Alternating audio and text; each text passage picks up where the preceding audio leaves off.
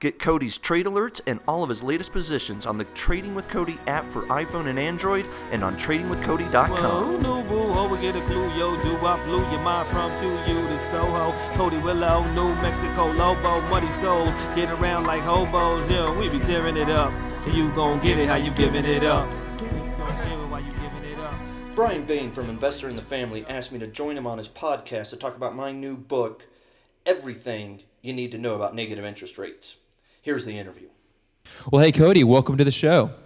Hey, thanks for having me, Brian, for having me back. Absolutely. Well, you have definitely earned a return visit. And I'm really excited about this conversation because, last time we got to spend time introducing you to our audience, and, we had a great time doing that.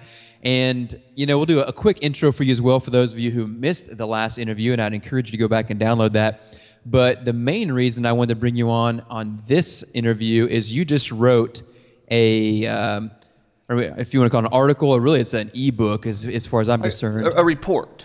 Report, yeah. I mean, you could put it in several formats, but a very extensive report on basically everything that you need to know about negative interest rates. And so, but before we get into that, I would love to, do you mind just briefly introducing yourself to our audience so those of you who don't know you could get a brief recap? Sure.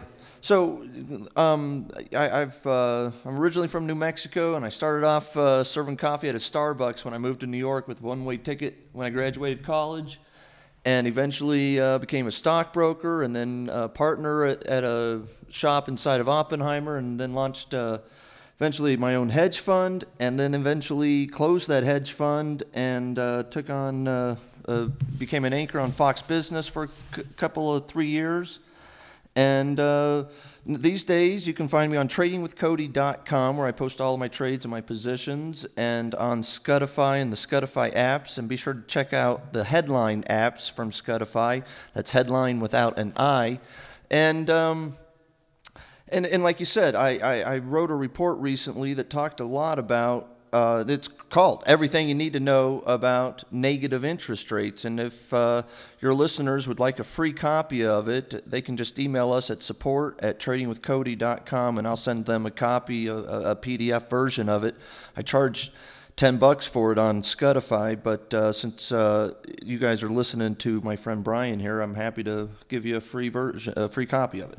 Well, you're very kind to do that, and it definitely is worth taking a look at, in my opinion. And I'll add on to your intro there too. Like, Cody is someone who's been influential in my investing career, and someone who I've really enjoyed following for years now. And one of the things I enjoy about Cody is not only do I learn a lot from you, but you're just a great guy, and you clearly have the best interest of your subscribers and followers in mind, and it shows. And it's one of the things, many things I appreciate about you. And another reason why I was glad to have you on the show. Thanks a lot, Brian. And, I feel like you're very well-intentioned for your listeners and followers, too. And like you say, I've written articles, actually, for the Financial Times in the past about how I think it's 80%. I said that 80% of Wall Street is selling something. 20% is actually doing something for you.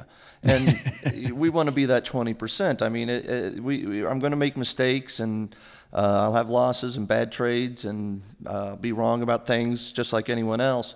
But I'm at least giving it my best effort, trying to make money for me and for you, and make it a virtuous world out there. Yeah, well, it shows, and it's appreciated. And so, but back to your negative interest rate report, I think we should just get started, obviously assuming people have not read the report, and let's just maybe even assume people are like negative interest rates. Can you just briefly outline what that even means? Right. So essentially, your negative interest rates would mean that you're paying someone to hold your money, whether it's you're loaning it to them, or whether you're depositing it. In this case, probably what we're really talking about is depositing it in the bank. And so it can be in the form of fees, and you might already have a negative interest rate, frankly, where you're paying more in a year than you're getting interest from your account. And what it means is that the system's busted, is one of the things I talk about in that report, that it's not in someone's own best interest. There is a value to money. Someone should be paying you if they're going to access your money. And if it's not happening, and it's already not happening in 25% of the GDP developed world, Switzerland, the EU, and Japan, among others, are already at negative interest rates. And it means the system's busted, and doesn't mean that it's going to crash tomorrow or something. But at some point, that we need to have a reset, because clearly things aren't working when you have a negative interest rate environment. But that's what we've got around the world already, and the Federal Reserve here in the United States is starting to talk about it. Right. And so basically, a really basic example would be, historically, the assumption or mindset has been that if I put $1,000 in the bank is going to pay me some level of positive interest, basically, like I said, because that money is worth something to them and to me, and they're paying me to let them keep it. Right, but and they're going out theoretically and lending it to other people, and that's what a banking system is supposed to be doing when it's functioning. Right.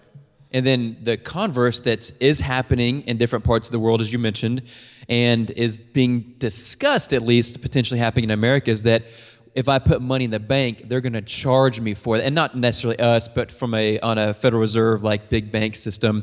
But that's, instead of being paid interest for storing money in a bank, you're being charged to store money in the bank. And that's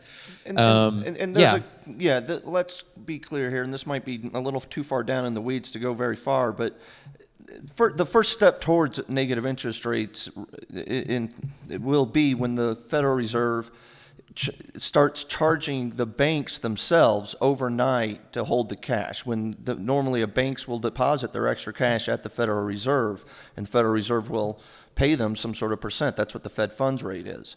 And it's historically been 15% back in the 80s, 5% back in the 90s, and 0% here in the last 8 years. And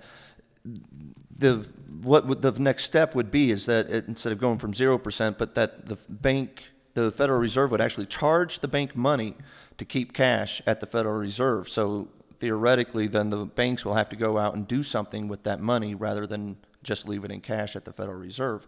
And the problem is, of course, that the banks can go out and speculate with that money and put it in the stock market and play currency trading games, and et cetera, et cetera. Well, and again, one of the difficult things about this interview is that I would love to sit down with you for about 6 or 7 hours and talk about this. Obviously, that's not possible right now, but we'll try to hit on some of the maybe bigger themes and topics, or the more important, I should say. One thing, so as far as the bigger picture, what's happening here, summarizing, so we've got basically, we had a lot of, you had the dot-com crisis, we had the housing bubble and crisis, we had the financial crisis in 07 to 09. So you've had all these financial asset bubbles that have crashed, and basically the Fed has continued to intervene to basically save the economy in the midst of those crashes. Is that a fair way of saying that? And basically what we're seeing is I just take exception to the word save. They don't save anything. They just redistribute wealth from future generations or from the poor to the wealthy, to the present. The premise. But, the premise yes, is the premise being, right. What they've done is they've kept, they try to stop recessions from happening. And so it's this endless battle for the last 30 years that every time the economy, quote unquote, turns weak, that the Fed immediately tries to flood it with extra money below market interest rates, and it stimulates overinvestment like you've seen in the commodity sector and the energy sector, and the repercussions of which are a bubble initially and then a crash later. And now we're in the crash, for example, with commodities and energy, just like we've been in years past with the dot-com, say in 2002 at the bottom. So it's the Federal Reserve is probably the biggest tool here. One of their tools is to continually make money cheaper. And we've gotten to the point where they now have cover to do it because Japan and all these other central banks around the world are also trying to devalue their currencies and to keep exports high and to make inflation happen in their economies. And so it's this race to the bottom, and now the Federal Reserve, I think, whether they go to negative interest rates or not, and maybe they'll just create $5 trillion in a quantitative easing program, but they're going to make money easy again. I don't think Right. that we're in a tightening cycle, that's for sure. Well, and so you've got my perception of the situation in light of what you said and my understanding previously is that there were some wounds in the economy, for just to make things really simplified, and the Fed says, hey, look, let's try to, like you said, prevent recession. Let's try to quote unquote save things. Again, they're not saving anything, but that's the perception, or that's the stated intention. So they keep dropping interest rates, and the idea behind dropping interest rates is it's supposed to make it easier for people and companies, et cetera, to borrow money.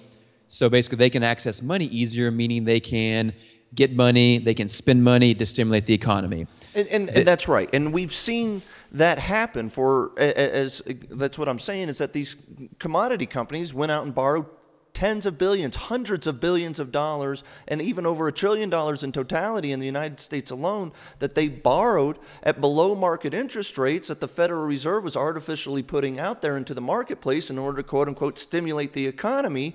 And you've got now overinvestment. And so, Right. and of course, you also have financial engineering and Apple going out with $160 billion net cash on their balance sheet and borrowing money because they can Right. borrow it at near 0%. Right. Well, and so they've dropped rates to zero to make that easier, and they've come in with QE1, QE2, QE3, which is basically injecting more money into the system in addition to the 0% interest rates. And all of that has been with the intention, supposedly, to help the economy heal in the meantime. And then recently, in the last year or so, they pulled back QE, and they've barely raised rates a little bit with the idea that, hey, look, the economy appears to be strong, so they don't need this anymore. But everything around us is saying, well, apparently it isn't stronger, which basically begs the question that all of that quantitative easing, all that time of zero interest rates, wasn't effective. Is that accurate? You're absolutely accurate on all of that. And Brian, as you quoted me on Scutify the other day from the report, the policy error that the Federal Reserve made isn't the last 0 to 0.25%, and maybe we're going to raise rates a tiny bit this year commentary, slight tightening phase cycle that we've barely budged on here. The policy error was in 2008, when they bailed out the banks, when they took rates to 0%, when they Right. didn't allow capitalism itself to play the cycles out like they are supposed to. Goldman Sachs was insolvent. The company should have gone bankrupt. The shareholders should have been washed out. Lehman, that actually almost happened to some of these companies, but even at Bear Stearns, the Federal Reserve gave them $3, later $12 per share, because they didn't want to, quote unquote, undermine the confidence in the system. Those were the policy errors. It's bailing those companies out that were the policy errors, not the modern day place that we're at. The modern day place we're at is that the Federal Reserve has now completely painted itself into a corner where they have Right. to continue this race to the bottom of devaluing your currency and printing ever more dollars, trying to stimulate at least the stock market, Right. if not the economy. Well, and that is kind of begs the question of, the idea of insanity. Insanity is basically doing the same thing over and over again and expecting different results. And that's basically what's happening. They've done QE3. But maybe they don't expect different results. Maybe that's what I'm saying, is that they know very well that by going to negative interest rates and or creating $5 trillion in quantitative easing in the next few months, that they will inflate new asset bubbles. That there will be some artificial temporary, that hopefully there will be some artificial temporary inflation and of both asset bubbles and prices and the economic activity and earnings and for corporations and more financial engineering and buybacks. All that stuff is what they're planning, and that's the best case scenario. Right. But none of that is addressing the underlying economic problems. And that's where the idea of insanity comes in, because if all that 0% interest rates, all of those QEs didn't solve the problems, why would negative interest rates? But to your point, but if the theme has been just kicking the can down the road further and further, I guess the assumption is, well, let's keep kicking the can. Well, what's the alternative, Brian? The alternative to continuing down this path of ever free or easier money is a complete financial reset. And I fully expect at some point in my lifetime, we have to have a complete financial system reset. We have to break down the banks. We have to allow these banks to go bankrupt at some point the next time that they are over leveraged and creating destruction, weapons of mass destruction throughout the financial system. And it might be happening right now with the commodity corporate bond world and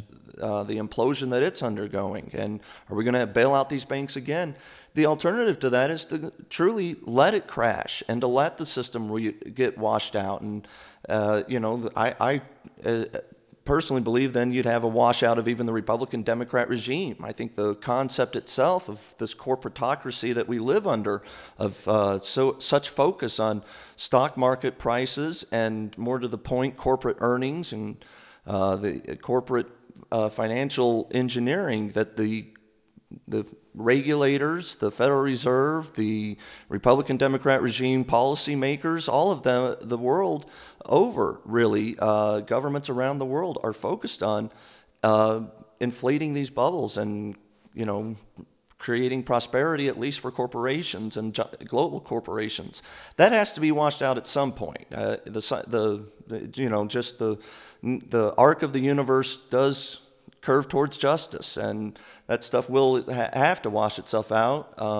It can be painful and take many decades, or we can allow at some point for the system to just play itself out and to wash these corrupt cycles out themselves.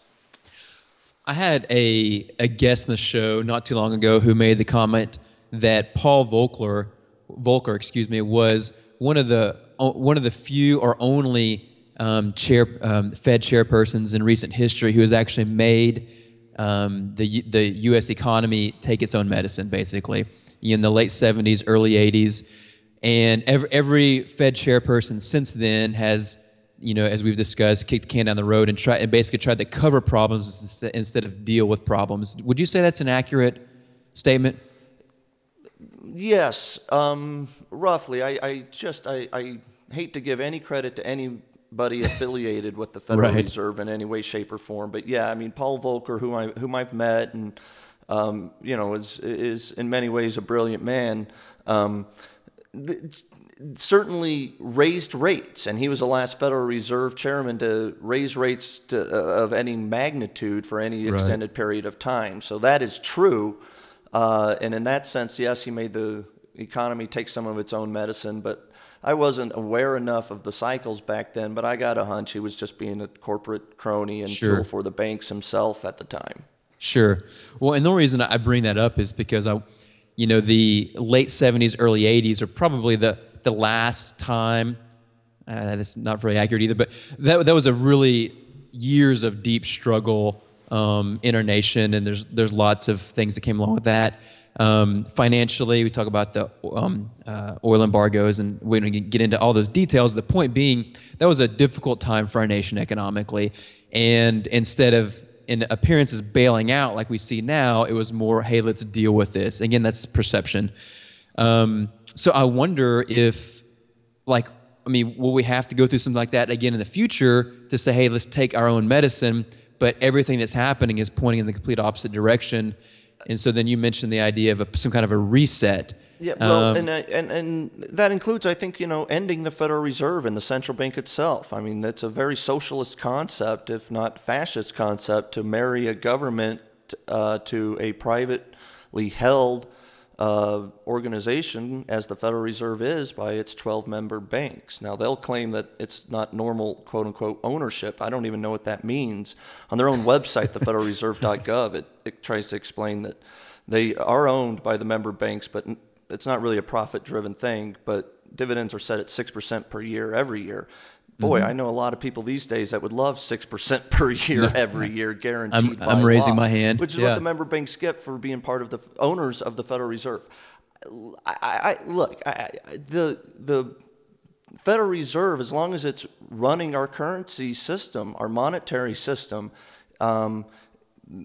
whatever they do will always be in the bank's best interest. Right. Whether that's in the economy's best interest, and whether that lines itself up a little bit or a lot is always up to debate, but the Federal Reserve will do what the banks that own it tell it to do. Yeah, I always try to be careful of any kind of conspiracy theory type stuff at all, but when you really dig deep into the Fed, well, it's no conspiracy. I mean, right. Go to their own website, federalreserve.gov, and the FAQ, the frequently asked questions section. It outlines, is the Federal Reserve private? And so it's sort of. I mean, it's ridiculous. So it is what it is, and it's also not a conspiracy that the Federal Reserve instituted trillions of dollars of bailouts and welfare programs and subsidies for the too big to fail banks that own it in 2008. Right. And that's real. It's very real. I wasn't pointing anything you were saying as far as being conspiracy. I was just in terms of when you really dig in the nuts and bolts of the Federal Reserve and the member banks and how all that works. Conspiracy may have been a bad word, but you dig into it and you realize how. I guess it's kind of like conflicted, how conflicted their interests are, and that has to be recognized. It's very instrumental to always remember that the Federal Reserve has conflicted interests throughout. Well, they can't lose. Right. I mean, it's set up so the Fed and the major banks, the too big to fail banks, can't lose. I guess apparently that's the best because if they were ever going to lose, it would have been 2008. Sure, and that's what I mean. So at some point, we're destined to further and further central planning of this government and of our economy, and therefore stagnant economic prosperity, or we allow capitalism to reign and freedom to reign and currency freedom to reign, and we don't. You eventually have to just accept one of two fates: either slow economic socialist environment or fast growth, innovative technology, global prosperity in a capitalist world. Right. Well, and that's helpful because I want to transition now because again we could talk hours and I would love it about the history and the dynamics of what's happening. But in the time we have left, I'd like to transition and think about to our everyday investors listening right now, they're hearing all this, and obviously you think, okay, so what does this mean? What do I do now, and what can I expect or potentially expect moving forward? So, and you talk about a lot of that in this article, in this report as well. And one thing I would love to start with, and then we can talk about other asset classes stuff as well, is gold and silver and other precious metals. Because you mentioned here that conventional wisdom would be that, and has been for years, that in this kind of a climate where your currency war going on, if you want to use that phrase, the race to debase, the race to the bottom in terms of currencies debasing themselves through inflation and stuff, trying to get inflation. All of that, you think, well, gold, silver, store of value has to be a great investment in this kind of environment. I'd love to hear your thoughts on that. So conventional wisdom is basically right long run on that you can't print money globally and not expect that we're going to have lower gold prices in the future. I think at some point in my lifetime, in the next 10 to 30 years even, that gold and silver have a complete price reset versus the dollar and other fiat currencies. And I think gold will be trading the equivalent of, say, $5,000 to $10,000 per ounce at some point in the next 10 to 30 years. Near term, it's a lot harder to game. Mm-hmm. The fact that the one thing that you miss so much when you just sort of look at the concept of the world's printing lots of currencies and the dollar itself is being printed is that the dollar is the reserve currency of the world. And so it, in some sense, ends up competing against gold as a safe haven. And those conflicting trends short term can wreak havoc on gold trading. But yeah, long term, I think anybody should have a little bit of gold in their portfolio, and I recommend having gold coins and silver coins and bullion and having direct access to it personally, because if you're going to hedge yourself against economic Armageddon with gold, you're not going to be able to access that the value of that gold if you own, say, the GLD or some other ETF or some other financial instrument that we've seen what happens when the banks do collapse. In 2008, all of those mortgage securities back then based on mortgages, those securities based on mortgages, we couldn't even trade. And so I think gold and silver are important. I think you should own them, but I wouldn't just sit here and say, hey, buy gold. Right. Well, and that's another big lesson in all this too, is the relative value of all things. Because, right now we're used to valuing everything based on the dollar, being here in the U.S., and that makes sense because that is the currency that we use. But you mentioned the idea of gold and silver resetting against the dollar. And so, but when you look around as far as overall value, you've got all kinds of asset classes, and you can value gold in different kinds of asset classes and stocks in different kinds of asset classes. And I mean, it's not convenient to do so, but it helps remind me, at least, the fact that all value from a monetary perspective is relative. Absolutely, and whether you're talking Iraqi dinars or U.S. dollars, it is instructive to remember that it is a fiat currency, and that gold and silver, at least if you own the physical kind, are not fiat, they're real. And so basically, with that in mind, the goal as an investor is to try to figure out what kind of assets truly have value. And again, we could debate a long time about... And also, reasonably how you can invest in them. I mean, that's one of the problems is, the Federal Reserve knows that here in the United States that we're not going to be pulling our money out of banks even if they went to negative interest rates. If you're getting charged 0.5% and you have $500,000 in cash in your checking account, what are you going to do? Go bury that in your backyard?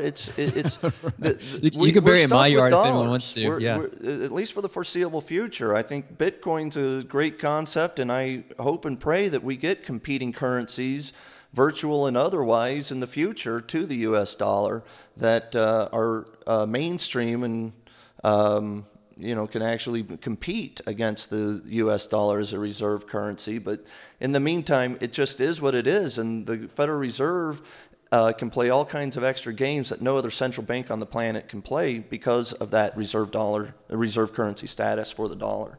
I know the next question probably is going to be about stock markets and how the negative interest rates in this environment of another easing cycle is going to impact stock markets, I would assume. Let's go there. I do have one other question as well, but let's go there now because I know our audience would love to hear what you think about that. So it's the old saw on Wall Street is that you never fight the Fed. And unfortunately, the old saw on Wall Street has been proven wrong over the last 30 years, certainly, because the Federal Reserve, every time they've been in a tightening cycle, stock markets have been through the roof. For example, from 96 to 99, you had the stock market bubbling and the NASDAQ.com bubble happening, and the Federal Reserve was in a tightening phase. From 2000 to 2002, the Federal Reserve was easing and stocks crashed. By 2003, 2004, the Fed was back in a tightening phase to 2007 or so, and guess what? You had major stock markets rally. Finally, from 2008 to 2009, 2010, you had the Federal Reserve cutting rates and another easing cycle and creating quantitative easing. $1 trillion program, QE1 was the first one, and the markets crashed. And from 2009 to 2010 or so through 2015, the Fed, I think you could argue, was actually in a tightening cycle because they were decreasing the size of their quantitative easing, eventually basically cutting it, and eventually raising rates from 0 to 0.25% over those 4 or 5 years. So, and what did markets do? They rallied big. So, frankly, I'm bearish while I know that the Fed is likely to go back into an easing cycle, and you probably want to stay bearish with the stock market in general if the markets really are going to follow a Federal Reserve cycle, which is always up to debate whether it's correlated or just coincidental. But you want to be bearish until the Fed finishes cutting. And so maybe a year or two from now, when we get done with the QE programs and or negative interest rates and things start looking, at least the stock market's looking more bubblicious, and the Federal Reserve has succeeded in starting to create some asset bubbles, then you'll want to be long, and maybe a little bit before that, really, if you want to try to time it perfectly. Right before the Fed finishes easing, you'll want to really be long stocks. Hopefully, if then the Fed does again. The best case scenario is that the Fed creates asset bubbles, which is a terrible scenario. Right. Because unless you're on the right side of it. But that's the best case scenario. Thanks, Federal Reserve. Thanks, Republican Democrat regime and central planning. Right. Well, one follow-up question on that, but and I know you weren't trying to line up a perfect correlation by any means, but the fact when QE3 ended and then, the rate hike recently, the market's fairly been flat or down, would that throw off that correlation at all, or am I understanding that wrong? I would say that it's almost like the market did exactly what it was supposed to do. It peaked right before the Fed is going to go back into an easing cycle. So the market peaked at in 2015, mid-year, in June, really, July, the stock market peaked. And sure enough, the market was looking ahead 6 months and saying the Federal Reserve is not going to be tightening, it's going to be an easing cycle. So you had a little 6-month overlap that the timing, again, isn't perfect. Sure. And I would expect that's the same way it'll happen when the markets bottom, if this same cycle plays out in the next year or two, that the market will bottom 6 months before the Fed finishes easing. Good word. Well, I'm not sure how much time you have left, so this may be opening up an entire can of worms in a short period of time, and if so, we can skim it or summarize or skip it, depending. But it's just in the back of my mind, I've been thinking of what you said earlier in the interview about at some point you think in your lifetime you probably see some kind of a financial system reset in America. And I'm really curious if when you say that, there are certain things in mind about how that would look like, or if it's really just no way to really be able to tell what that means. I think it's such a huge question, and sure. You could write a series of encyclopedic books on it, but and you'd still be wrong and wouldn't cover all the topics. But look, I think the dominant themes that are being carried to extremes in this day and age include financial engineering, tax evasion and gamesmanship by global corporations, and central planning and control of the economy, and including healthcare and the banking system itself. And I think, again, we either marry this reality of slow growth and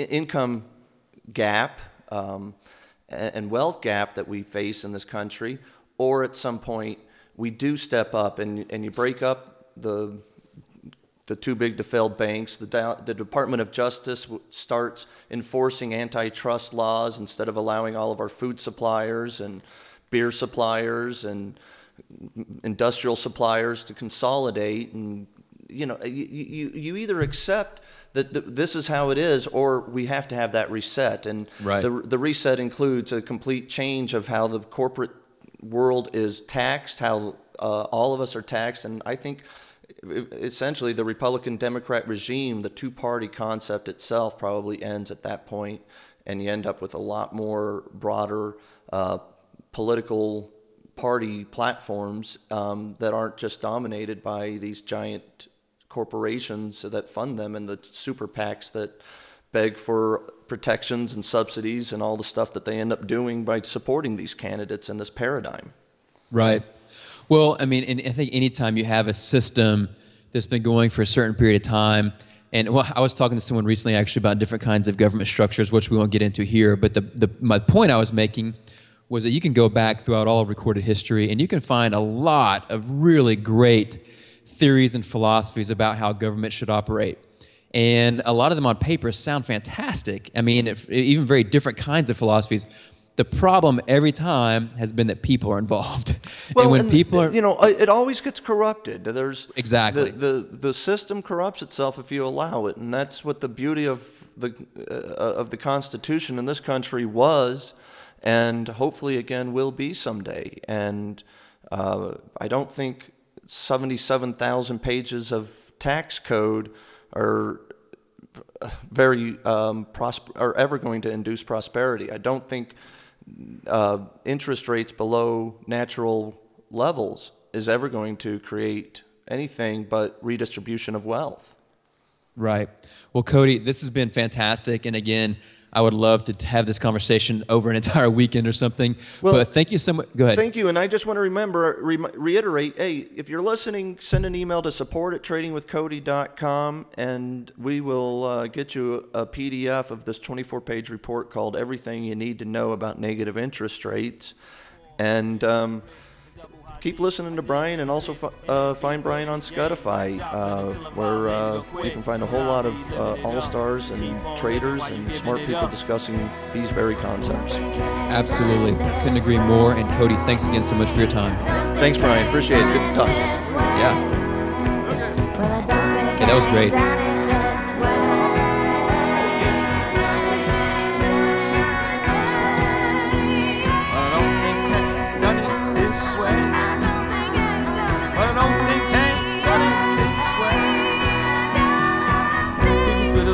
About how did it, what he doing to his artists, and about the way he living. Take a hit, make a hit, keep a tunnel vision. Sign a deal with the feds, go to music prison. Who believe you a profit when you enjoy your music, sells advertisements for profits?